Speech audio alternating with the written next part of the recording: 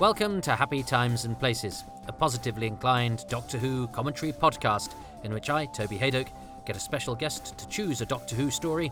I have to then watch and commentate, accentuate the positive, and try to guess what their favourite thing about each episode might be. Hello Toby, and anyone who's watching or listening to this. My name's Michael Dennis. I'm a writer and stage manager. Thank you for inviting me in. The story I've chosen for you to watch is The Macra Terror. Well, welcome everybody to part 4 of The Macra Terror on Happy Times and Places. Well, they may seem like happy times and places, but scratch the surface and there's all sorts of darkness going on.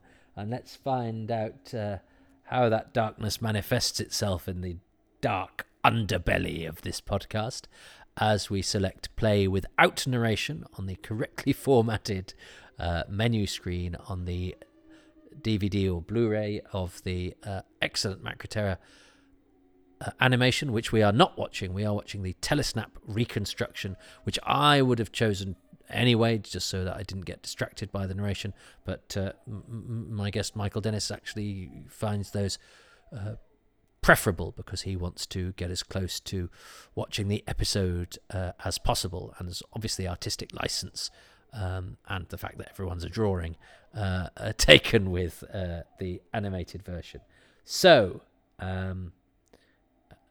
if you'd like to imagine us as a series of still pictures that occasionally break into moments of movement, but only for the bits where we're particularly grotesque or scary, join Michael and me as we watch episode 4 of The Macra Terror, which we're going to do so in... And we're going to do so, which we're going to do so is not grammatically correct. Although if I picked myself up on every... Well, I sometimes do. I sometimes want to, you know. But I know that you'll forgive me because it's, you know, I've not written, this is not a written speech. Why am I even talking about this? Because it's important to me. I want you to think I know my grammar, but it doesn't matter. Right. Well, that was I might even edit that bit out. I won't because I'll forget, because I'll be trying to do it quite quickly. So I'm sorry about this bit. It's just waffle and nonsense. Right. We're going to press select or play or whatever in 3, 2, 1. There is a delay there, isn't there? A friend of mine was watching this saying, oh yeah, you always say press now and then there's a delay, and it's like, well, because there's a delay when you press play, but yes, you might well get a different delay from the delay that I get, but that cannot be helped. But we're not doing this to split seconds of timing. So we're on episode 4 of The Macra Terror. I think an underrated great, and I think it's partially because it's not a story where the Macra take center stage, although actually they've been in it more than I'd kind of thought. Last episode it was quite grabby, and isn't this organ music of Dudley Simpson rather marvelous?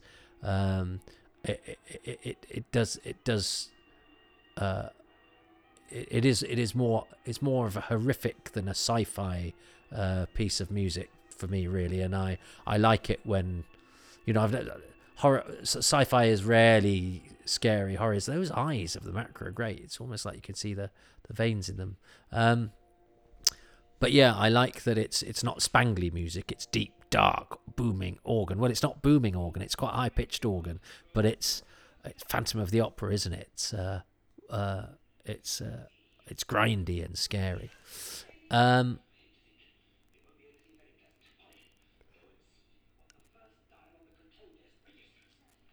So, what was I going to say about The Macra Terror? I had something really important to say about it, and I can't remember what it was.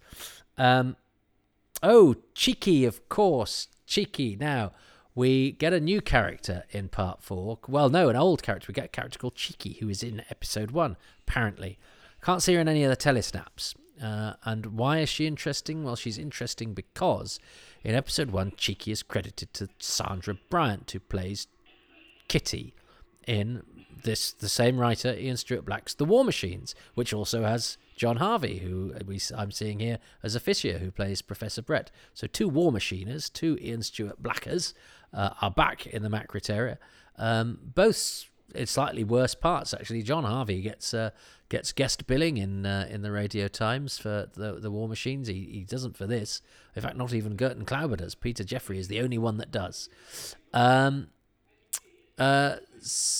So slightly down in the pecking order for John Harvey, even though he's giving a better performance. I believe he was one of the...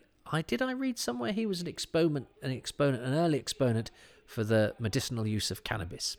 And I think, is he an X the Unknown? Which Fraser Hines is also in? He might be, he might not be. You can just look at that on IMDb. You don't need me to say credits of people in things. But John... Oh, yes. So Sandra Bryant is not credited as Cheeky. So there are 2 Cheeky girls. And Officia doesn't look unlike Lembatopic. Those are all references to me that make absolute sense, but I think of them as quite modern cultural references. But I suspect they're all about 125 years old and grandparents now. But the Cheeky girls, it doesn't matter. And stop explaining jokes.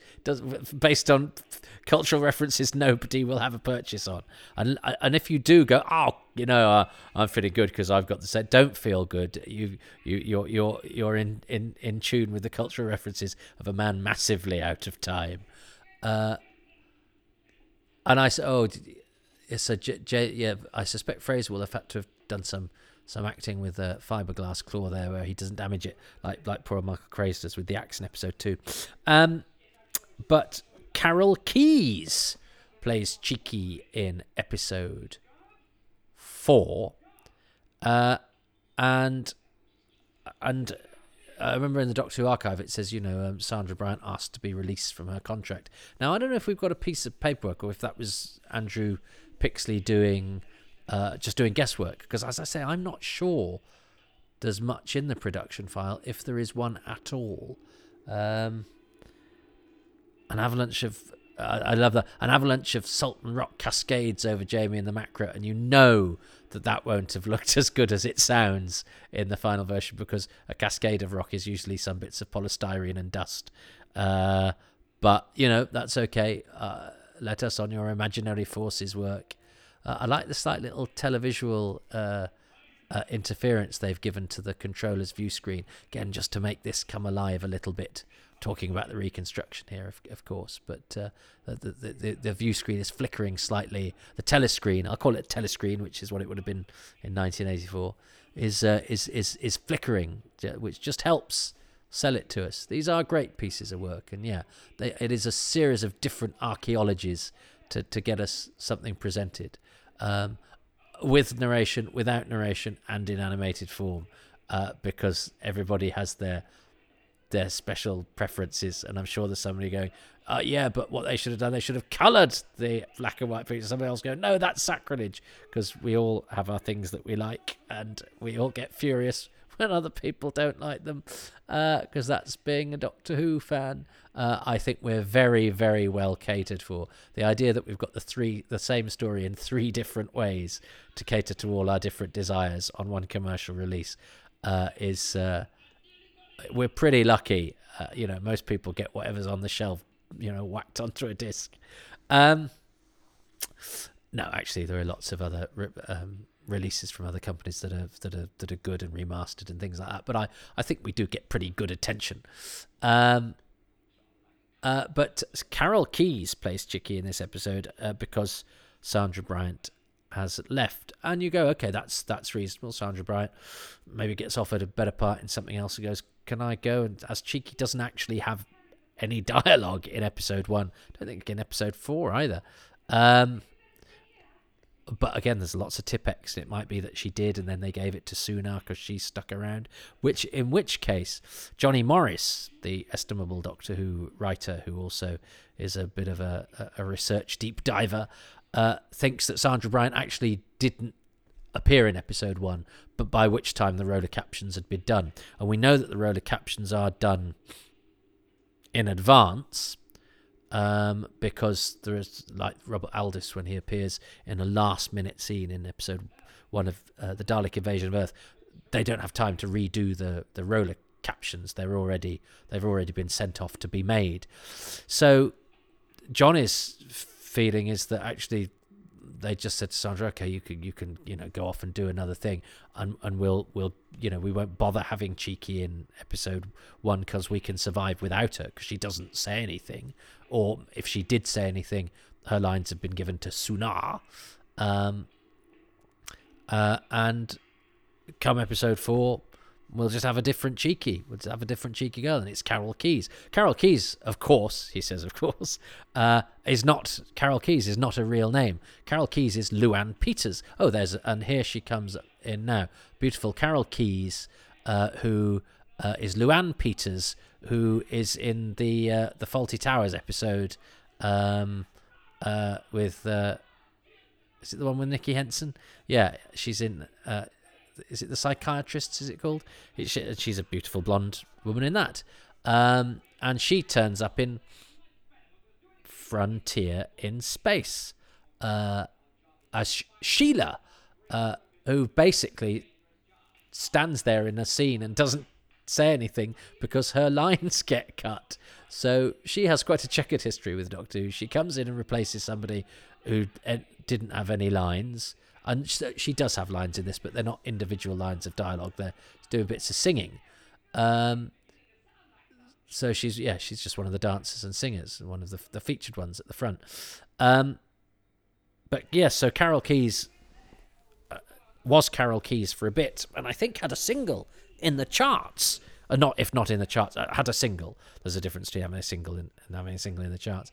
But yeah, became Luann Peters, who's an actress who did loads of things, but sadly passed away a couple of years ago.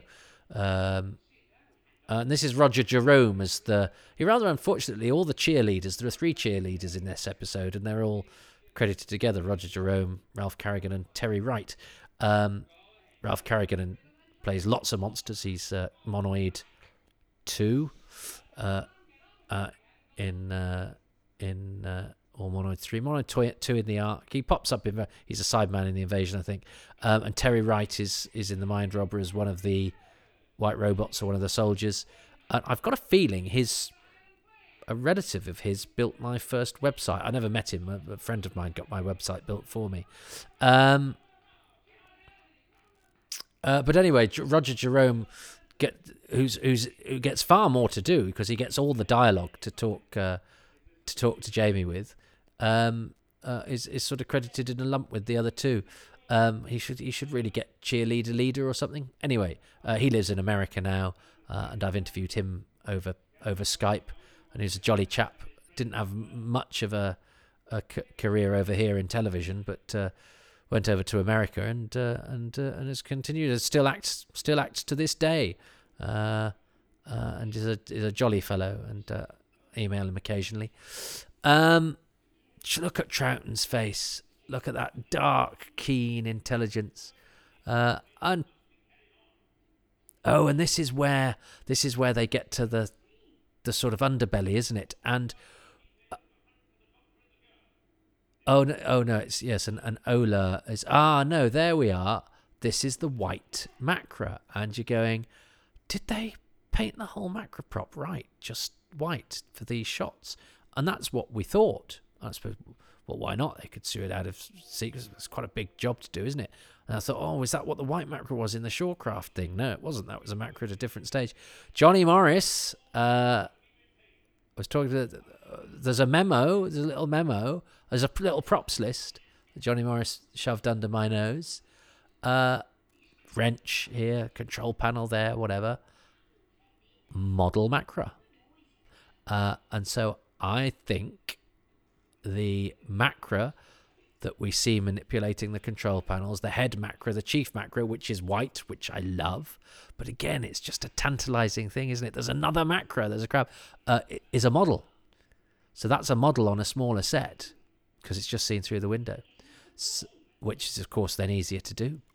That's not the giant macro. And that's something we only discovered in the past couple of months, actually, when Johnny took another look at the various bits of paper that are hanging around, which, as I say, I'm pretty sure are scant.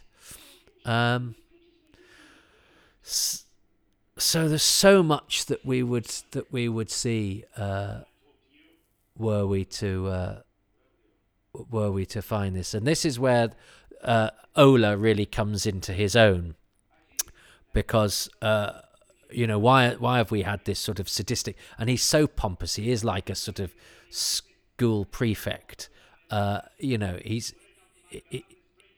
He's going to be as beastly as he possibly can. And of course, this is very handy because when the pilot, who has been wavering, because he is a nice and charming and decent person, but bad things happen quite often when nice and charming and decent people do their job properly. We still need a threat. We still need somebody to stop the Doctor. Say sorry, Ola. Say sorry, pilot. He's so cheeky. It's wonderful.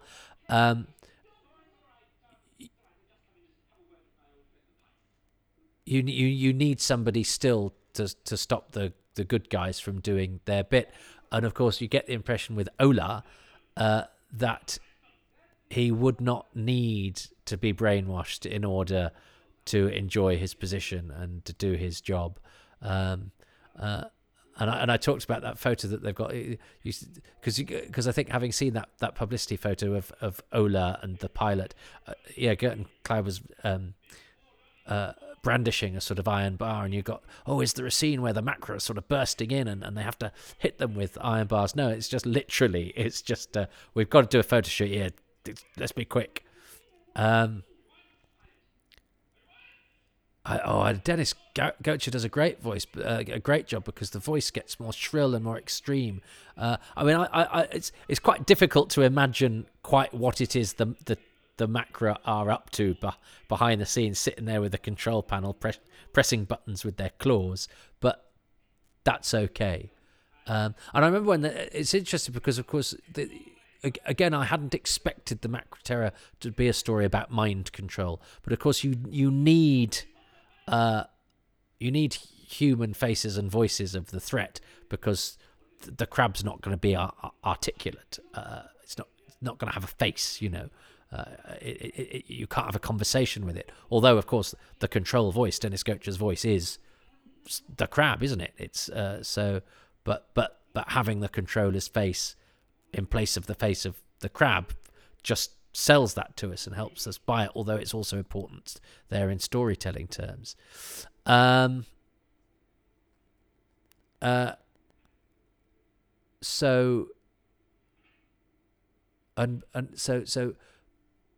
yes, of course, Ben actually gets to be the real hero.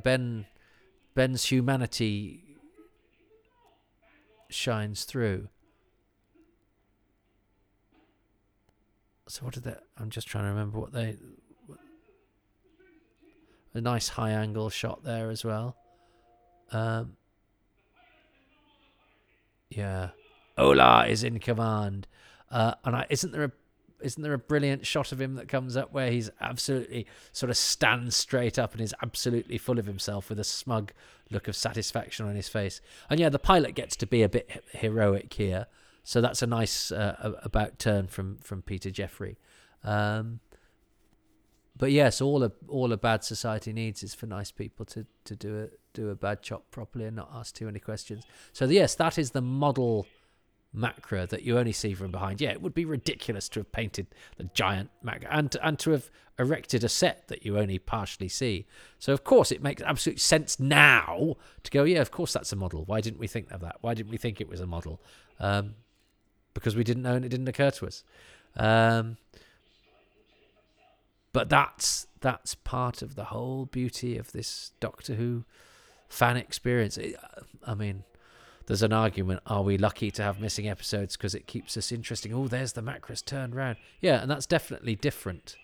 That's definitely different. I love the fact I love the spiny bits of hair coming out of it as well. There's a nice attention to detail in that. I know, and Fraser Hines says that the Macra was terrible.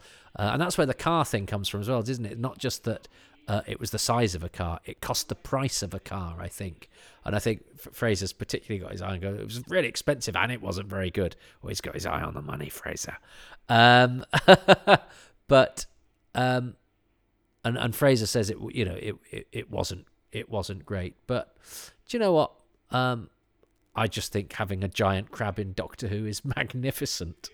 And the fact that it's not always referred to as a crab, which adds to what I'm talking about what we have to deal with, about the fact that everything is slightly fragmentary, and it would probably not quite make sense. I love that shot of Gerton Klauber in all his finery. Doctor Who always has a good line in sort of pompous officials, people, and we meet them in everyday life. Here he's the chief of the guards of a monster-ridden colony in everyday life. It's sometimes some git who works in a shop or is a traffic official or whatever. But they're almost the worst monsters, the human monsters. At least crabs are quite cool. But it's interesting that Ola does not get his comeuppance in this. He gets defeated, but I think in a story today you'd contrive a way for the Macra to need to eat him or smash him out of the way because he's an irrelevance or something, and have him killed just before our heroes get threatened, because it's always exciting when someone gets killed and it ups the threat. And if it's somebody that we don't like either, we feel justified in enjoying the excitement of seeing somebody killed. Why are we entertained by watching people die? But we are. The death scenes in Doctor Who are part of its great appeal. That's quite a worrying thing. As Troughton got a handkerchief out, I love the fact that the Doctor has a big handkerchief, and I'm sure he's got a big handkerchief there. Now that could be from the composites or whatever, but I'm still sure Patrick Troughton. I love the Doctor. He's got a big handkerchief, and I love the fact that Troughton's Doctor has sort of all sorts of different things in his pockets. I like my Doctor to be scatterbrained, and mad professor. And yes, Ben is the hero, and you go, yeah, you've had your moment, and in a fortnight you will be unemployed. Oh God, isn't that awful? Innes Lloyd seems to have been a lovely man, and everybody liked him very much, and I've seen an interview with him where he's a very gentlemanly, old school sort of fella. If he didn't like you as a companion, no ceremony, off you go. And what happened to Dodo to facilitate the entrance of Ben and Polly? They fall foul of exactly the same mindset when Jamie comes in and strikes up his obvious rapport with Patrick Troughton. And yeah, Dennis Gocher's voice is great. I wonder why they didn't get Graham Lehman had a perfectly decent voice, but there's the sort of shrieked hysteria that Dennis Gocher throws into this. He was a poet as well, Gocher. Is really excellent. It's a great contribution. In fact, I remember in the first edition of Running Through Corridors, when I talked about the brilliant control voice, the editor Lars put in Graham Lehman, and I was furious because he just read the credits and saw controller Graham Lehman, and I was just like, I wouldn't have. No.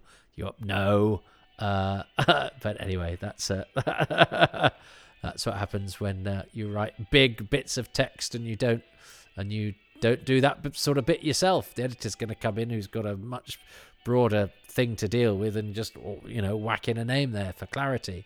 But it's a mistake. That's Maureen Lane as the drum majorette. She pops up in all sorts of things. She's got a line in Superman 2. She's an extra in the Gunfighters. So here we are. The colony is happy again. And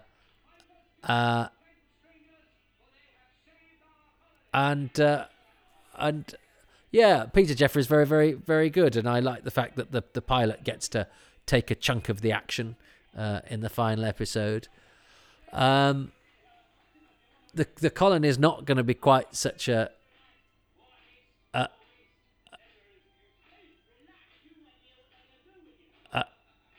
oh yes, they want to make him the new pilot because although Ola has been disgraced, obviously the pilot has still been fired and apparently remains fired.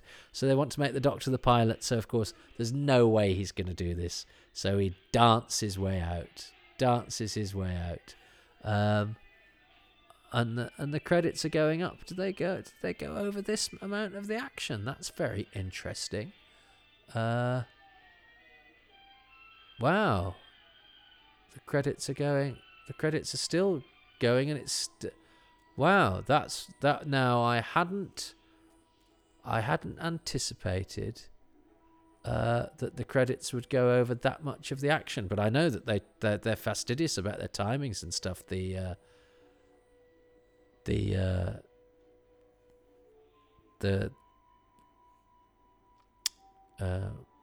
What are they called? The reconstruction guys. So that's a lot of credits over a lot of non-closing titles music.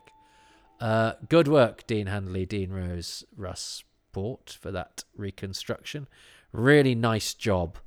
So I have to choose two things. I have to choose a thing for episode 4, and I have to choose an overall thing. I think for episode 4 I have to choose I think Ben's contribution. I think the fact that Ben, the whole thing with Ben and getting taken over, I think the fact that vestige of loyalty and humanity remain, and that it is Ben who saves the day in that part of the story is a really Doctor Who thing. That no matter how much mind bending goes on, and no matter what dark underbelly there is, and how much manipulation, if we are told to do bad things, it does lie deep within us to grab whatever that little nugget of humanity that will always prosper, that indomitable human spirit that must always remain, and to make the world right and good, we have to dig deep sometimes and get that out and act upon it. And find that within us. Search for the hero inside yourself, even. Haha. And Michael Craze does it well, and I like Michael Craze. So it's that. It's Ben's. It's Ben doing good. A mere 2 weeks before he is sort of dumped without ceremony. Extraordinary. And the thing overall, they've been haunting me all night because they're here even on this menu. That noise. Those lovely noises. Well, I'll say the soundtrack full stop. That Brian Hodgson's wonderful winds and these really weird howls. The whole slightly intangible nature of this story I find so beguiling. There are so many things I'm not quite sure how they did. I can't quite picture how they pulled off. And yet also because so much of it is familiar with Patrick Troughton, and even the actors, they're all actors that we know. And we can see, we've got telesnaps, we know what it sort of looked like. But even the telesnaps of the Macra, they're shrouded in darkness and shrouded in smoke, which means that, that will have really helped with selling the image and will probably given kids nightmares, So the intangibility that we have now is kind of apposite for this story, because I think it seems to have been such an intangible thing anyway. But that draws me even more to the audio, because that is tangible. But that noise, those noises. So the synthesis of Brian Hodgson's wonderful, spooky, special sounds and Dudley Simpson's haunting, relentless organ for the March of the Crabs. Yeah, so the sounds of the Macroterror and Ben. So they're my two things. So for episode 4, choosing Ben, Ben coming good in the end. What is Michael going to choose? Yet again, alas, I'm going to make a wider point from a single moment. But because I know you're going to be trying to guess what I choose, I want to give you a fighting chance. So I'm going to say that my favourite thing from this episode is Jamie dancing. Why? Of course. Because it feels like something that only Doctor Who would do, and I adore this programme for those moments. Jamie has spent much of the previous episode and the opening portion of this one evading the slowly advancing Macra. He's been choking on gas, he's hidden in crevices, he's not been having a good time. But he escapes, he gets away, he runs into the colony, straight into the middle of a dance rehearsal. And he's expected to do a dance. A young Highland piper from the 18th century who 3 months ago was fighting on the Culloden Moors has just escaped from a giant crab, or insect, and now has to do a dance. And then does. It's very much not what you'd expect to be the conclusion of that sequence. Similarly, the hysteria of the Macra is so odd. It might be perfectly logical that the Macra have the screaming abdabs, as their lifestyle is dependent on keeping operational a pliant population who don't question multiple no-go zones or the entire economic industrial basis of their society. But that goes against how alien oppressors are usually depicted. In other Doctor Who stories, let alone anywhere else. We're used to shadowy behind-the-scenes forces, the rasping whisper over the glimpse of a hand, claw or appendage, but they're usually in control of themselves, complacent in their mastery of the situation right up until the very moment that the Doctor upsets their plans. Not the Macra. They're hysterical from the off, and it's great because it is so weird. I love the slippery nature of their name in this story. No one ever says directly or explicitly, these are Macra. That is what they are. The name slips out as something on the edges of common knowledge. Now, it's possible, given the rewritten nature of this serial, that that's an accident of the editing process, but if so, it's a happy one. Serendipitous, if you like. Their big outburst in episode 2, once they've shown us the aged control, is bizarre. The shrieking voice, there is no such thing as Macra. Macra do not exist. It's too much. And the story is all the better for it. It gives everything that happens subsequently an undertone of nervous tension. That single detail elevates what could have been a more pedestrian story and gives it a running thread of strangeness. It's an excess, it's an overabundance, it's a wonderfully Doctor Who thing, as is Jamie dancing. Well, that was two things as well, but yeah, you touched on, and I'm glad because I did give Dennis Gocher credit. I'm feeling remarkably inadequate here. I think there was more observation wrought from that 2 minute 50 second snippet of Michael than I got out of the whole episode. I was floundering slightly and trying to distract you with facts what I knew. I should have relaxed and let the story speak for itself. And I didn't even talk about Jamie's dancing bit, which I love, and it is a sort of comedy, slightly padded scene, but I remember loving it when I first discovered it, and I particularly like the Highland fling joke because Jamie uses the dance to sort of propel himself out of the situation, which I think is very witty and fun, and yes, I love the fact that he sort of gamely joins in, and that's why Jamie is so marvelous. And I love the fact that he was probably more scared of doing the dance and of the, in episode 1 he says, I'm scared of what the ladies will do to me, than he is of being trapped down a mine shaft with giant crabs. But that strangeness is also, as I say, compounded by the whole missing business. And Macroterror bonus from Michael. My bonus was the soundscape. Is I'm sure much more interesting. Okay, so I get to pick a bonus thing, which might seem like a liberty given how much I've rabbited on so far. However, like Ben, I'm going to enjoy every indulgence you offer me. So I've chosen the title sequence. Ah. I know it's a matter of accident that the new title sequence happened to feature first on this serial. I think it was hoped to be ready for The Underwater Menace, and the slight rejig of the theme tune doesn't arrive until the following story, underlining how, as and when it all was. But I think there's something fitting about it debuting here. The Second Doctor was the great unknown, this step of changing the lead actor not having been taken before, and so both Troughton and the programme itself take their time getting into their groove. The Doctor is distant and gnomic in Power of the Daleks, less so in The Highlanders, but continually playing as someone else, Dr. Von Ver, an old woman, an English sentry. He's starting to come into focus in The Underwater Menace, but is still coded as other. "Look at him, he ain't normal, is he?" says Ben to a guard, who replies, "I see what you mean." There's an underlying sense throughout these stories, more of what he isn't, William Hartnell, than what he is. Interestingly, we're almost there when he meets the Cybermen, the agents of this incarnation, for a second time, though I still think there's a distance there. And it's in this story, the Macra Terror, that the Second Doctor steps from the TARDIS fully formed. It's a story almost designed to define the character of the Doctor, a regimented institution, too happy a time and place, where unthinking uniformity is encouraged and dissent suppressed. The Doctor in this story has real agency, latching onto Medoc, believing him, setting him free, sabotaging the mechanisms of the state. That speech from the Moonbase, "There are some corners of the universe which have bred the most terrible things," gets quoted a lot by fans, but that's a bold statement of intent, whereas this story gives a more convincing account of doctorishness by doing rather than saying.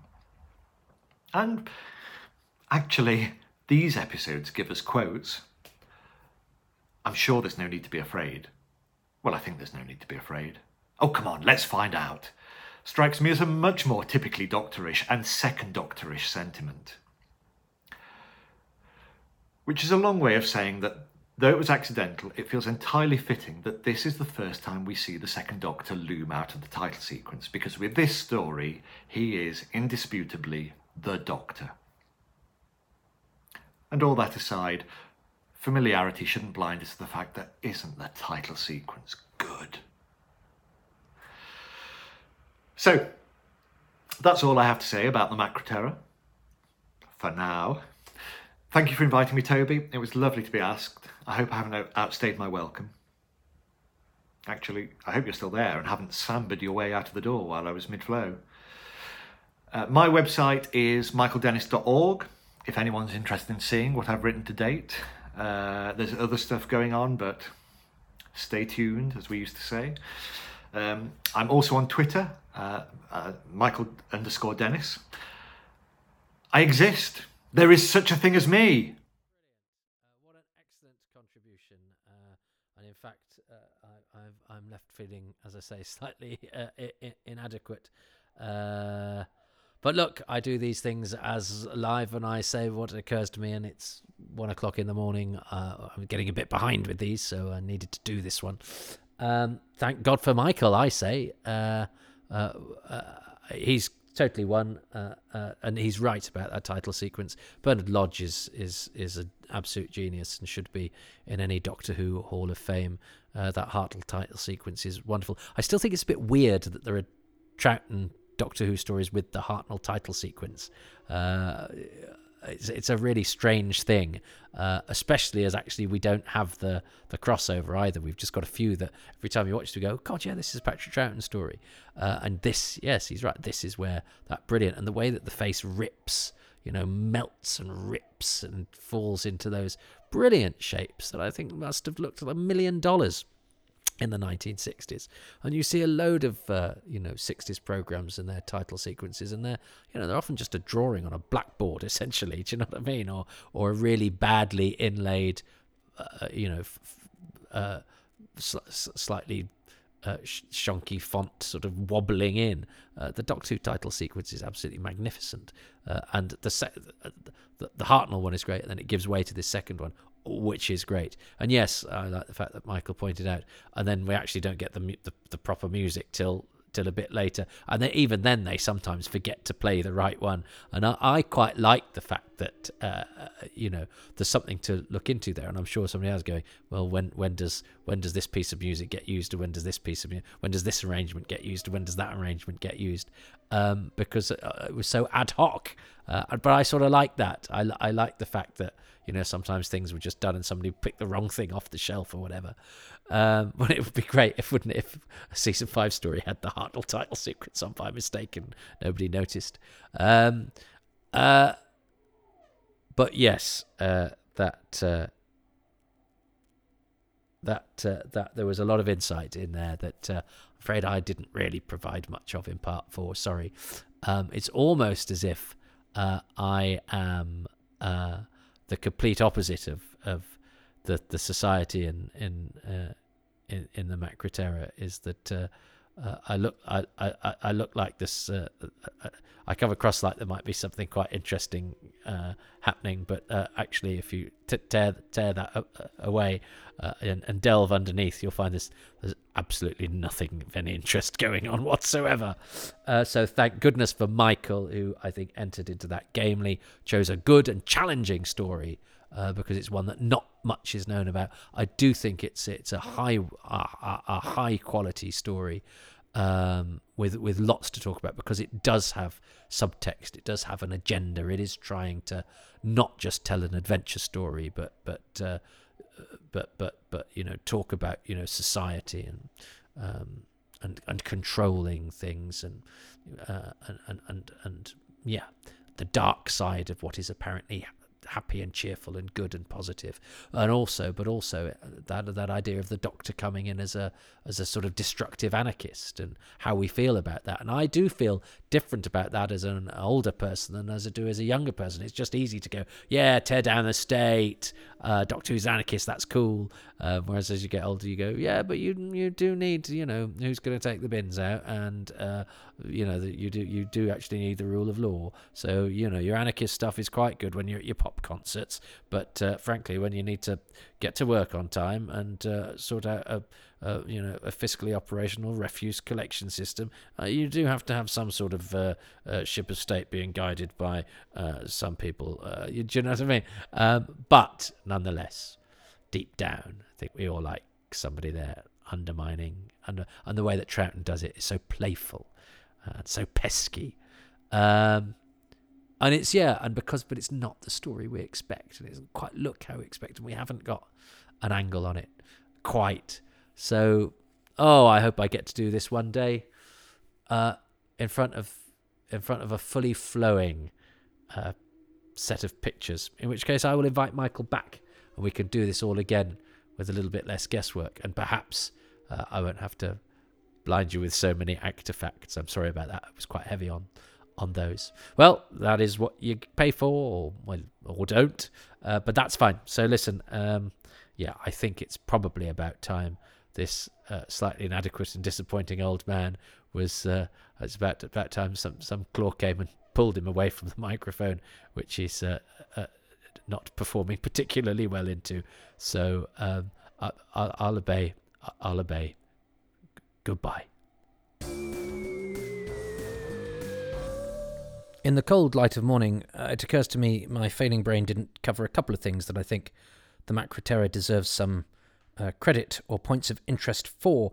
The first is the idea of the brainwashing that Medoc undergoes. I think I touched on this, but not enough, because I think the whole idea of the colony and its correctional facilities and stuff sort of fades as, it's the threat of the Macra and the gas and setting about defeating them. But that whole setup of an apparently happy place that requires correction and treatment for dissenters, I think that's where the idea of anarchy still appeals to me, because I think I was too harsh on the concept because I've mellowed towards it as I get older.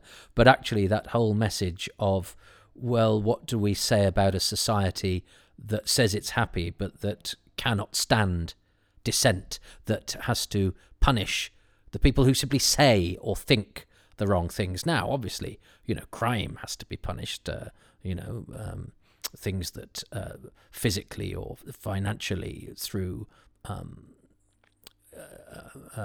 nefarious means badly affect other people, sure, but the wrong ideas. That's what Medoc is essentially doing. He's saying, well, I think this thing exists, and it turns out he's right, but that's immaterial. I think this thing exists, and I think there's enough evidence for me to say so. And he is totally shut down and, in fact, re-educated. And that, I think, is an idea that is still very, very relevant today, particularly in terms of Twitter discourse and things like that. And how often do I see, sadly wielded by people often from my political point of view. I'm a sort of woolly liberal lefty type, where people are told to educate yourself. I think there's nothing more infuriating, I suspect, than if you've worked all your life and have lots of qualifications and have been around a bit, to be told by a 17-year-old who's read a pamphlet to educate yourself. That said, I'm also hugely aware that you're never too old to learn, and listening to my 17-year-old has actually taught me that some of the things I might be set in my ways about are wrong. However, that idea that a society needs to shut down discussion, and there are certain things that can't even be presented because they're just too awful to contemplate. Well, I'm think if we start shutting down the discussion, the presentation, the postulation of those in discourse, then we're on a sticky wicket. And I think the Macra Terror covers that quite well. And therefore, it covers it as a party, a non-partisan point, because it's not about what side you're from. It's about who's wielding the power and saying that people can't say things. And I've seen it happen and to be perpetrated by both left and right. So I think it's a more philosophical point, which makes it more interesting, because I think you have to sort of accept it and soak it up and go, so, how far do we go by saying, well, you cannot say that? And the things I absolutely don't want people to say. Of course I don't want people to say awful, terrible things. But then where do I draw the line? And I don't know. And I'm sure there are hypocrisies within my worldview, which is why I think it's an interesting point, and one that is worth bringing up. And the correction that Medoc undergoes, it's very like The Prisoner as well, isn't it? But, wrongthink, very Orwellian, but also very of today. And I think I didn't talk about that enough in the 4 episodes, especially the 4th episode, where I sort of ran out of things to talk, and I think I just blathered a bit. And the other thing is a memory. I was going to say it's a fact. It's not. It's a memory of an incorrect fact. Graham Lehman, of course, playing the Controller, is the Time Lord in The Three Doctors, who shows the other Time Lords on the scanner the pictures of the Doctors, and he shows William Hartnell picking a rose and sees Patrick Troughton sort of put his hand to his mouth quizzically. And for years and years there were rumours, and I think it was even in Doctor Who magazine, that was a clip from the Macra Terror. I guess because they've gone bit of smoke, quarry, out. It's probably some of that stuff where he's running away from the Macra or running away from the guards or whatever. And it seemed a fairly plausible thought that was a clip from the Macra. Turns out it wasn't at all. It was filmed for The Three Doctors. But for years that was the only footage of the Macra Terror that existed, except, of course, the footage from the Macra Terror did not exist. There was no such thing as the footage from the Macra Terror. The footage from the Macra Terror is a lie, etc. Anyway, thought I'd add those to make up for perhaps some of the blather that masqueraded as commentary. It wasn't 1 o'clock in the morning. It was actually 2 o'clock in the morning. Right. Sleep and forget. Sleep and forget. Sleep and forget. Thanks so much for listening to Happy Times and Places with me, Toby Hadoke. My special guest was Michael Dennis, who can be found on Twitter at Michael_Dennis. These podcasts would be impossible without the support of patrons, and they include Sydney Wilson, Robin Bland, Ruben Herfindahl, Peter Burns, Peter Harness, Rob Leonard, Stephen Moffat, Richard Straw, Nick Tedston, David, a pair of Davids, whose surnames are remaining redacted. So I don't know if that's by choice, Davids, but If you don't hear your surname, these Davids are the ones that should have your surname. If you want your surname, let me know. If you're happy without your surname, well, you're happy. Other Davids, you'll hear your surname in due course, but perhaps not this credits because I've been banging on too long. Jenny at Blue Box 99, Paul Carrington, Paul Cook, Peter Crocker, Rob Dawson and John Deere. And the music was by Dave Gates and the artwork by Dylan Patterson. Oh, lummy, I didn't half go on there, but basically there are patrons and you can be anonymous or half anonymous, or you can have me read your name out like I just did to a few other people there. And that's just one of the perks if you sign up for, well, anything from £3 a month upwards, although on that £3 and indeed any other tier you can get a 10% discount if you sign up for a year in advance. That entitles you to advance releases way in advance of the general public. So if you're listening to this and you're not a patron, the patrons, they've heard this ages and ages ago. I've probably done commentaries now on stories that haven't been made yet. And you also get advanced releases of the Too Much Information and Indefinable Magic podcasts, but also bonus material, interviews with actors, things like that, other stuff from my archive, and the odd trinket as well. That's at patreon.com/Toby Hadoke. A monthly commitment is a lot to ask, but there's also Ko-fi, where you can, if you've decided you particularly enjoy an instalment, or you just think I look or sound hungry, or you're just in a beneficent mood. However you fancy to do it, there's no other commitments. It's at kofi.com/Toby Hadoke. But I know times are tough, so look, what costs you nothing is to go to iTunes or wherever you get your podcasts and to give these 5 stars and perhaps a couple of little lines of positive review, and that just helps me stand out from the crowd and be heard by more people. Believe it or not, I do sometimes not talk about Doctor Who, and that's on stage at Excess Malarkey Comedy Club every Tuesday night, 8 p.m. in Manchester. And we have a monthly show online, twitch.tv/Excess Malarkey, which is available for free around the world.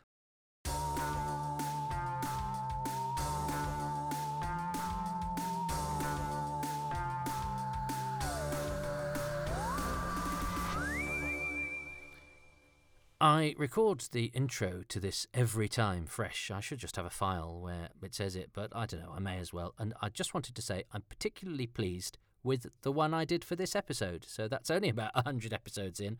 I seem to have got the right content at the right pace and without being sort of repetitive. Guess what my special guest is? I never think quite rolls off the tongue. Anyway, when I did it, I was happy with it. I've not listened back to it. Don't listen back. The words I'm about to say will shock you, but I hate the sound of my own voice. I know that will probably be a surprise to many. So look, I liked it. So don't disabuse me of the notion that it was a classic opening. I think when the history of this show is written, the true fans will go, well, I think the opening to Macra episode 4, he got that spot on. And of course, loads of other people say, oh yeah, everyone goes for that. I'm much more of a fan of his opening of the Time Monster 4 when he was chewing on a naked bar, because that's what the true fans like. And other people go, not my opening, and then it'll all start all over again. Oh dear.